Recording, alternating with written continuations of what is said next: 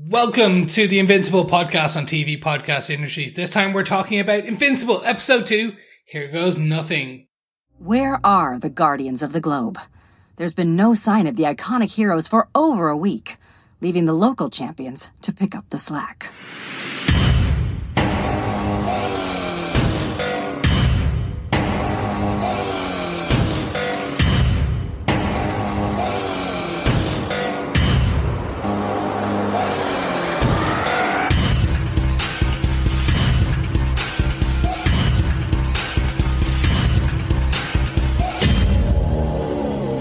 Welcome back, boys and girls. Yes, we are here talking about Invincible on the Invincible podcast. We're talking about Invincible Episode 2, Here Goes Nothing, exclusively available on Amazon Prime. And yeah, that was an episode. Absolutely. We're not paid to say on Amazon Prime, though. No, we're not. It was literally on the script in front of me and I was just reading it. I'm really going to try hard to not put things in the script that you just read. I am Anchorman. I literally am Ron Perlman. Ron Perlman? No, Ron Burgundy. Ron Burgundy. I am Ron Burgundy, available on Amazon Prime. See, I'm doing it again. This is there. I love it. Well, I'm one of your other hosts, Derek. You've just heard Chris there. We're the two hosts for the Invincible podcast on TV Podcast Industries, going straight into our discussion about the second episode of Invincible, the new animated series from Robert Kirkman on Amazon Prime. See, now I'm doing it. Yeah, see, there you go. See, it's just written right in front of you. You have to. We hope you've been enjoying what you've been hearing. You can subscribe to the podcast on tvpodcastindustries.com or search, well, hopefully by this stage, Invincible Podcast or TV Podcast Industries, and hopefully you'll pick up the podcast and be with us each week or each time we put out an episode for our discussions on Invincible. Yes, if you'd like to support us and help keep our producer in caffeine, the hamsters in the wheel, keeping the servers running and the podcasting engines going, you can head on over to patreon.com/TV Podcast Industries. And just for $1, we can drip feed Derek with caffeine right into his veins as he produces and edits the show after I just go and take a nap. I don't know. I'm not really good. I'm off script here. This is the problem. Well, with 5 episodes, I think, coming out this week on TV Podcast Industries, I will need that caffeine. So thank you so much to all of you who've been supporting us on Patreon as well. Let's get straight into this episode. Once again, I'm going to call it out every week because I love the fact that it's mentioned right up front. Invincible, created by Robert Kirkman, Corey Walker and Ryan Ottley. This episode written by Simon Racioppa, another executive producer and showrunner for Invincible. So alongside Robert Kirkman, he is one of the showrunners for the show. This episode directed by Jeff Allen, who has done work on Ultimate Spider-Man and Avengers Assemble, to similar in style, I think, animations yes. for this, but not similar in tone or content to this show. Yeah, and definitely a lot more red in the colour palette.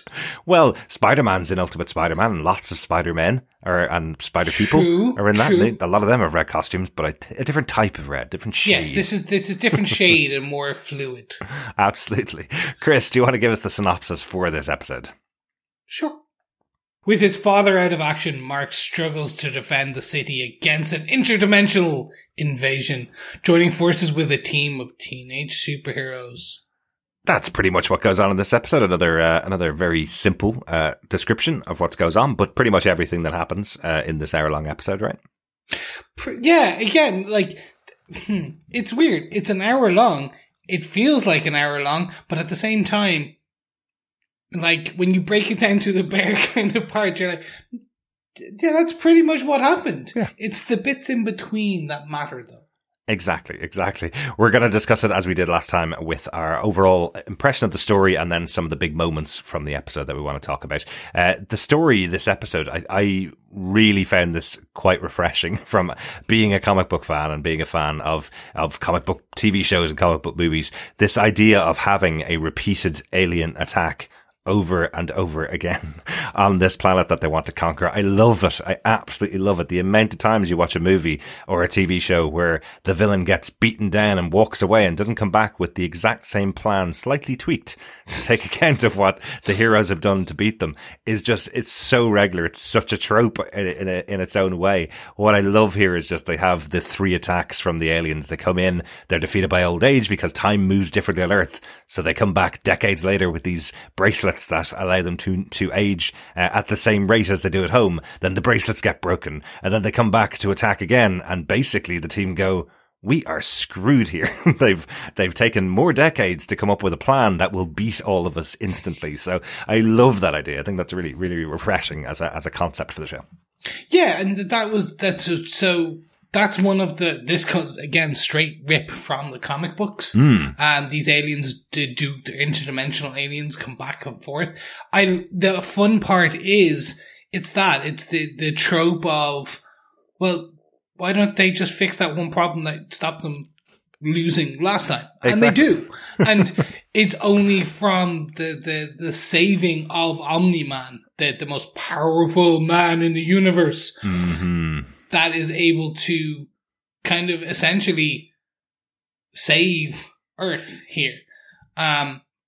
What I did like, and you'll kind of see it, is the chief bad guy of this aliens. He's the one kind of leading the charge towards the end, and they put him in the kind of, he has the regal crown and the cape in the second attack, and then the third he's essentially in his super suit. Exactly. The very Lex Luthor. Suit. Yeah, absolutely. Exactly what I thought. Yeah. That's the Martian Emperor.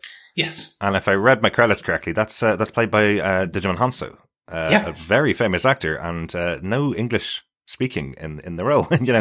Genuinely, when you know who it is and you hear the voice, you go, I recognize him from Guardians of the Galaxy, from Captain Marvel. I recognize that voice. Obviously a very famous actor for Amistad and Gladiator as well. So it's quite a recognizable voice once again, but another big heavy hitter to have on the show here, in a role that doesn't really have any discernible vocals. Yeah, no, that's pretty much it. Yeah. And we are also introduced to, say, for example, Cecil in this episode. And he is voiced by none other than Walter Goggins in this. And you'll know Walter from, like, The Shield, Sons of Anarchy, Justified. Yeah. As soon as you hear that voice, you're like, oh my God, they got him. And again, it's just this constant, They either did, well, I suppose when you got Jeff Bezos, when you got Amazon money, you can kind of just go to everyone and go, how much do you want for this? Yeah. Okay. A dump truck, 2 dump trucks. Sure. Here's 2 dump trucks of money. Just back them up to your house. It's fine. 5 hours of work and I can sit in my pants and record at home. Yeah, no problem at all.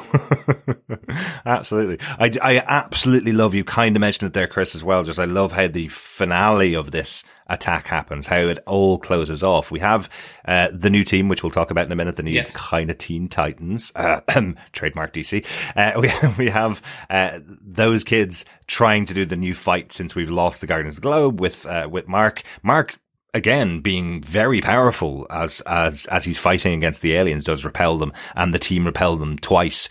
But in this final moment when Omni-Man comes back after coming out of his coma and takes the fight back to their home world through one of the portals and effectively incinerates, exterminates, and eviscerates this entire planet, is another moment where it feels shocking. It feels like, okay, so he's really that bad. Is he? Is he that bad where he's going, this planet's not for you?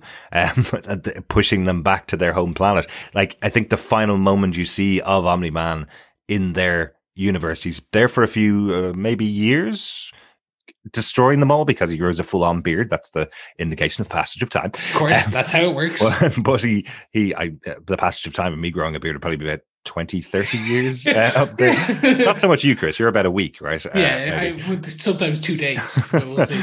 But we see Omni-Man holding a massive, maybe meteorite almost, a massive amount of rock over this planet with some huddled masses below him as he drops the rock onto the planet, effectively destroying this civilization before he comes back to Earth. He's absolutely saying, don't you dare come to my planet and try and take it back. Try and conquer it for your species. Which, if you kind of tie that into our conversation in the last episode, the fact that he is an alien who's taken on Earth as his home planet, and he's now the protector of Earth, may mean something else, is where my idea is going. Because I, again, haven't read all the comic books, but it may mean something else in Omni-Man's head when he says this planet's not for you to take.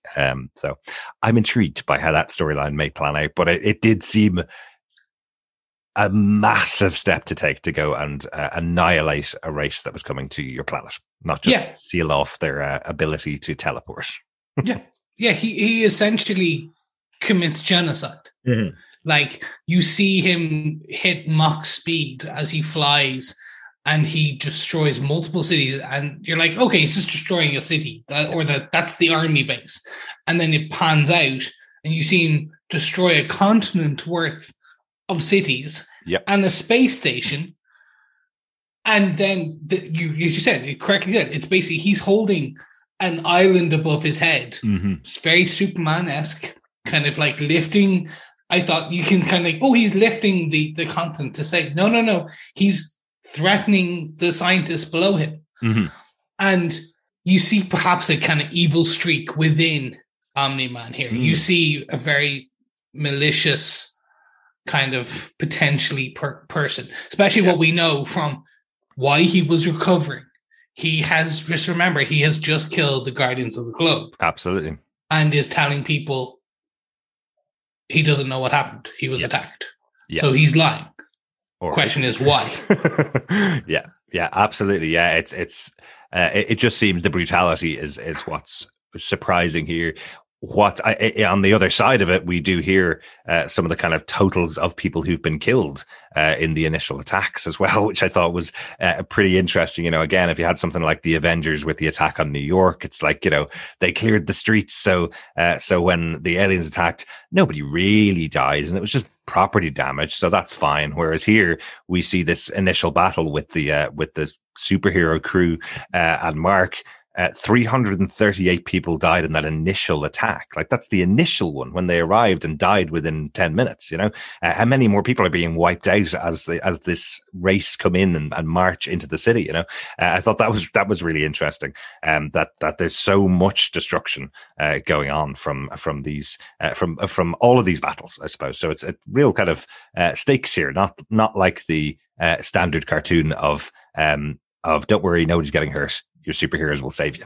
Yeah, and this is one of the reasons I do love Invincible as a comic book. There was never that golden halo of no one is dying. Mm-hmm. Like, you basically, when an alien attacks New York City or the main city, they're opening portals and they are shooting. People are going to die. Yeah. The other amazing bit is the old lady, Dolores, that Invincible tries to save, and as he is shot from the air, the impact, he is invincible to a degree.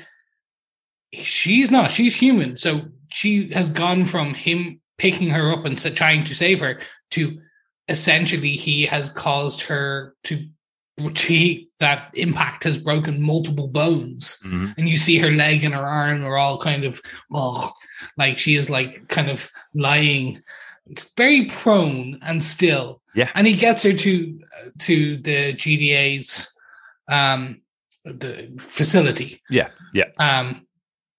But spoiler alert, like towards the end of this episode, we find she's dead.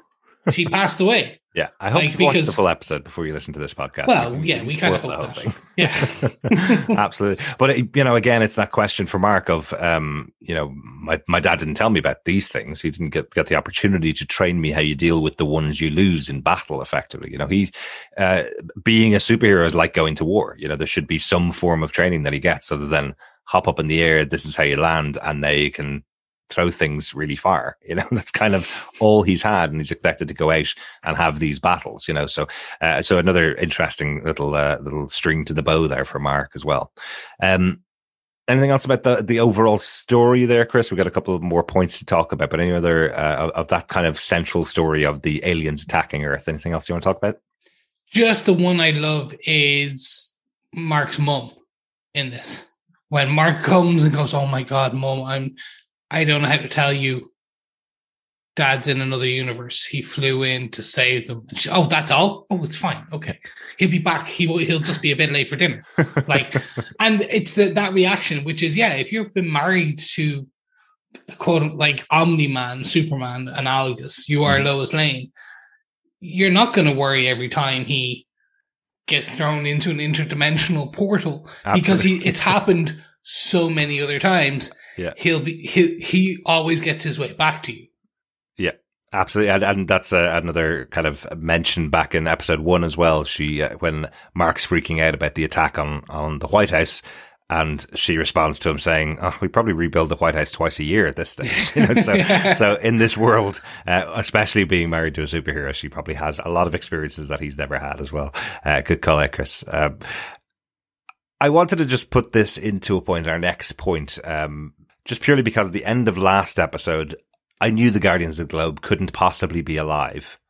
But they do this thing at the start of this episode which makes you think, could they be alive? So our next point is really, are the Guardians of the Globe alive?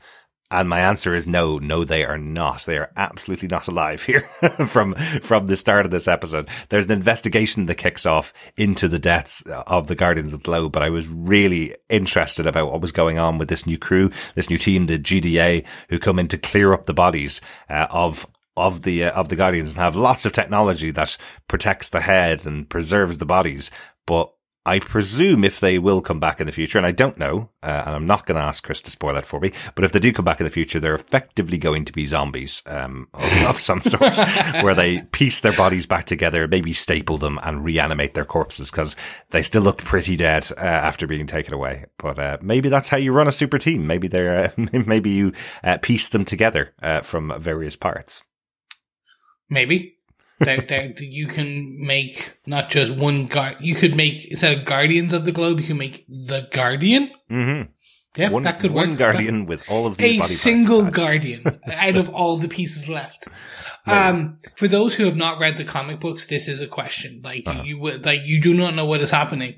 Those who read the comic book know, and I'll leave it at that. Mm-hmm. Those who haven't, this is fun. This is them essentially putting a question mark there for you. Yeah. Going, is this something, etc.? Is this, could they, because they like you said, they don't say they have a pulse or anything like that, but they do pick up the body of the immortal and kind of pick up the head.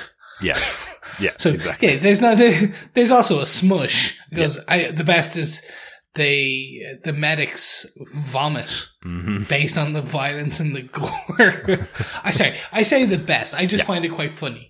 They like vomit in the show. We did see that back with Red Rush in episode 1 as well, when he ran some of the civilians away from White House, and everybody starts to vomit, and once one starts, everybody starts, including Red Rush, which I thought was a good little gag as well in episode 1. But we're also introducing this scene to Damien Darkblood as well, a really interesting character. It seems like a demon.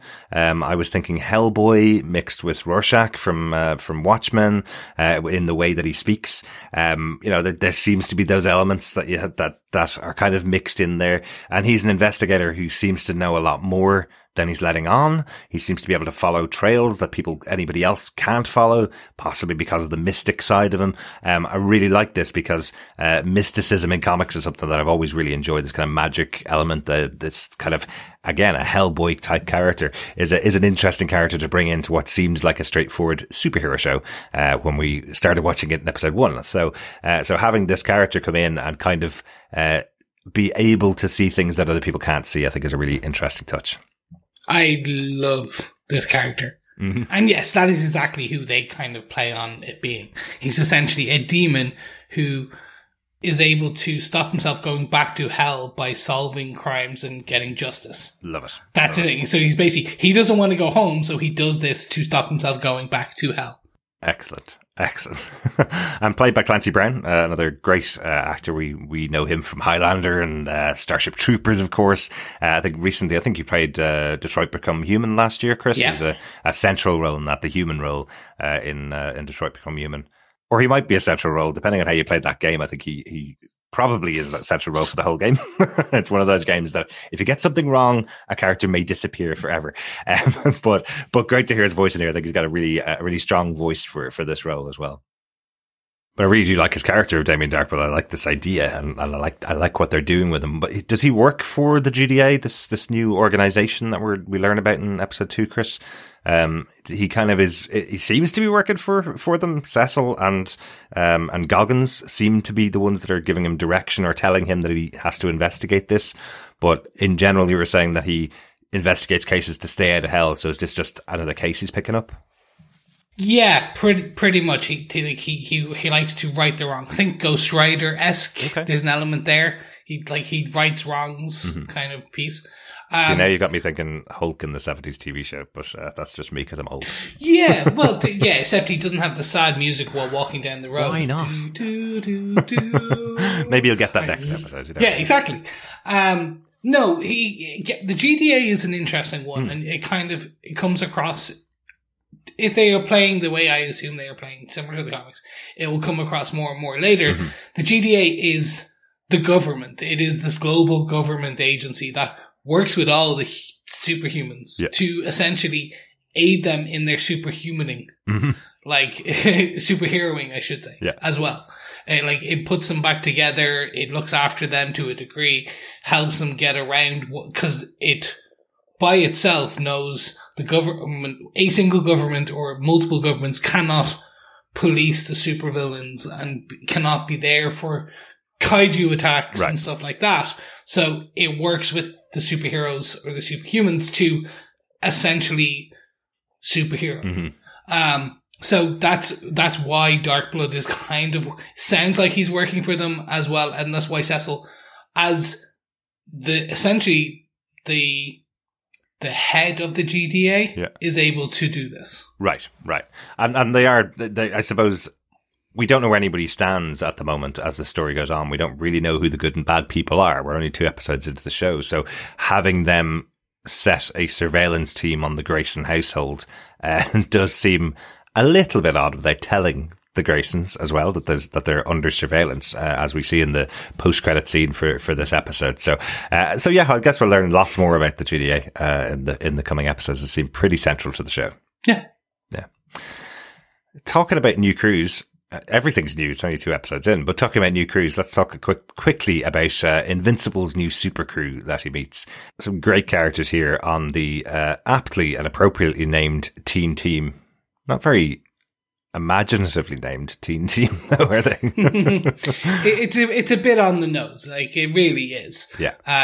To everything, like, they even live in a big tower. They live in a bridge. That is their secret base. Right. Bar basically living in a big office block with the letter T. They are essentially the Teen Titans. Absolutely.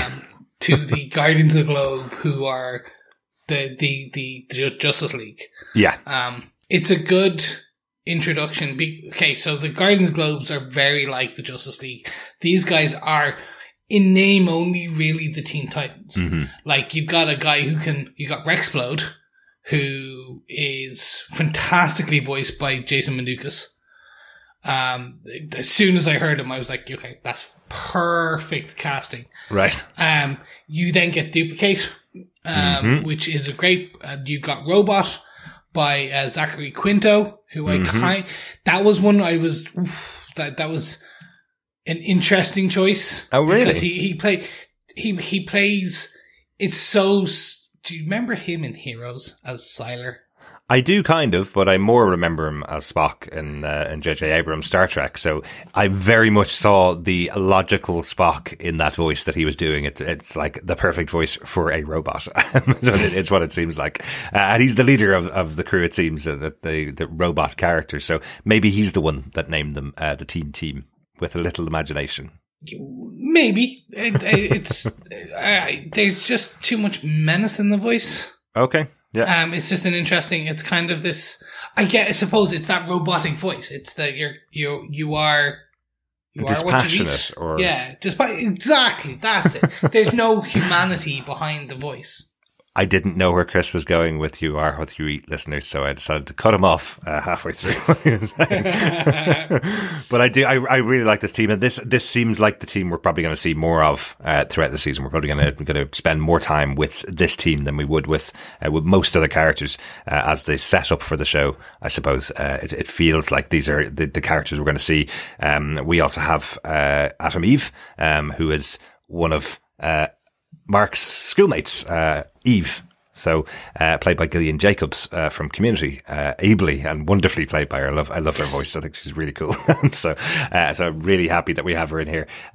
But again, we have the dynamic that you would see in most animated shows. We have a little love interest being introduced for Mark, in episode 2 here, for a member of the superhero team. But unfortunately, she's taken. Of course. She is with Rexplode. And that's, it's the fun. It's the, you're in love with the new girl, but she's got this a-hole of a boyfriend. So it's this kind of, it's going to be this fun juxtaposition as like Mark is still trying to learn the ropes of being a superhero. Absolutely. Going on flights with Adam Eve, as she kind of teaches him not to freeze. But then you're going to get Rexplode essentially rubbing his face in it, calling him Iceberg. Exactly. So you do have kind of the jock versus the nerd kind of element to these characters, which is always fun to watch in a show. Of course, especially when you have the jock character, the person that you don't get on with most in Rexplode, going out with the girl that he wants to go out with. So I kind of like that too. A good crew of characters. I suppose good powers, which is what you really want from your superhero team. But he does again. He does hold his own here, Mark. You know, he is to just show off his power. He is a very powerful hero, even though he doesn't have the training already. So that's quite cool. And we see him go Rage Monster in the second fight, where he essentially he taps into something, and essentially just kind of is able to he hulks out, if you will. Yeah. Yeah. And it's interesting because, as you said, he holds his own, and over time, he is able to he turns that fight for them. And yeah, he's going to be a good addition to the teen team. Absolutely. Any differences from the comic book that you want to call out for the teen team? Anybody changed? Anybody massively different from what we'd see in the comic books? No, nothing. This is essentially the team that we are introduced to in the beginning of the comic books as well, as is. Because it's a comic book, I voiced them potentially different in my brain. Right, yeah. So they sounded different in my brain. Well, of course. They all sound like your voice. Well, yeah, but I put on accents as I do it. So, if your accents are anything like your singing, Chris, I can understand that. Oh, God, they were terrible. I'm not even going to lie. So Jason Mantzoukas as Rexplode is more cocky and jockey than I had in my head. Right. But I can see as soon as the team started to kind of fight and form together, and we got these scenes of the alien battles, I could see how it worked. It worked perfectly. It really was. Yeah. Yeah. Excellent. That it overall for the episode, the main points about episode 2? I think so. Excellent. Any other notes about the episode? Anything we haven't called out? No, not really. It's just, this for me was pivotal. This is a pivotal part of the comic books. This could have been done slightly shorter, maybe. Okay. But I'll talk more about that in my defense. Right. Excellent. Just one call out for me, because I thought the tie-in for episode 1 I thought was hilarious, which is the garbage bag from the Burger Mart when Mark discovers that he has powers in episode 1. It basically throws a garbage bag into the sky. And probably about a week later, the security guard that we saw from the White House in episode 1 is now touring Europe. He's over in the UK, standing outside Buckingham Palace, and the same garbage bag lands on him and his son's head. Yeah. And it's turned into this sweet moment between him and his stepson, where his stepson calls him dad for the first time. I just thought it was a really funny moment to tie it in with that first episode, that this bag could have been possibly traveling around the world a few times before it landed in the UK, and happened to land on the head of the security guard. Fun little touch there. It's these again. These are the little touches that you can see Robert Kirkman in. Mm-hmm. You can see that humor from The Walking Dead, from Invincible, the comic books. You can see in. I say that now, and we're probably going to turn out it was one of the other writers. Probably. Yeah. Absolutely. Well, with that, Chris, do you defend Invincible episode 2? Here goes nothing. Yes, I do. But, as I kind of alluded to, this is a great introduction to the characters, to the extended actors within Mark's realm. Mm-hmm. It's interesting. It's also an additional interaction and kind of introduction to the ferocity and the violence of Omni-Man, that we got a taste of in the end of episode 1. This potentially could have been shortened, right, in my mind, slightly. So it kind of then started to, this was the episode, all of episode 1, I didn't touch my phone. Episode 2, I found myself, I didn't actually take my phone out and open Twitter, but my hand did reach once or twice, because it just, the pacing slowed a bit. Okay. So it was interesting for me. I was like, again, there's an element of burden of knowledge, which we talk about in a lot of our comic book things, where because we know some of the source material, we think we know where it's going to go. So my assumption was, on some of the things, I knew where it was going to go. Like, I don't need to watch this. I know what's going on. Yeah. Yeah, essentially. But then at the same time, I'm like, no, they may do something different, so put the phone down. Absolutely. But again, my hand reached. And Derek is going to quiz you if you don't watch the episode. Yeah. Pretty much, yeah. It's like, do you remember this one bit? And I'm like, no. Yes, I do. What do you mean a garbage bag? Yeah. So there you go. That's my thoughts. Derek, do you defend this episode of Invincible, episode 2? I do defend this episode. I really enjoyed this one. As I say, the feeling of that alien attack being repeated over and over again until they get it right. Brilliant. What a great idea. And the introduction to all these new characters with some great voice actors behind them. You know, I feel comfortable in the hands of the team now. We had the first episode, which gives you that kind of shock. Here you are, you're in this universe now. This is very different from what you thought you were going to get. And this episode feels much more like, okay, here we are now.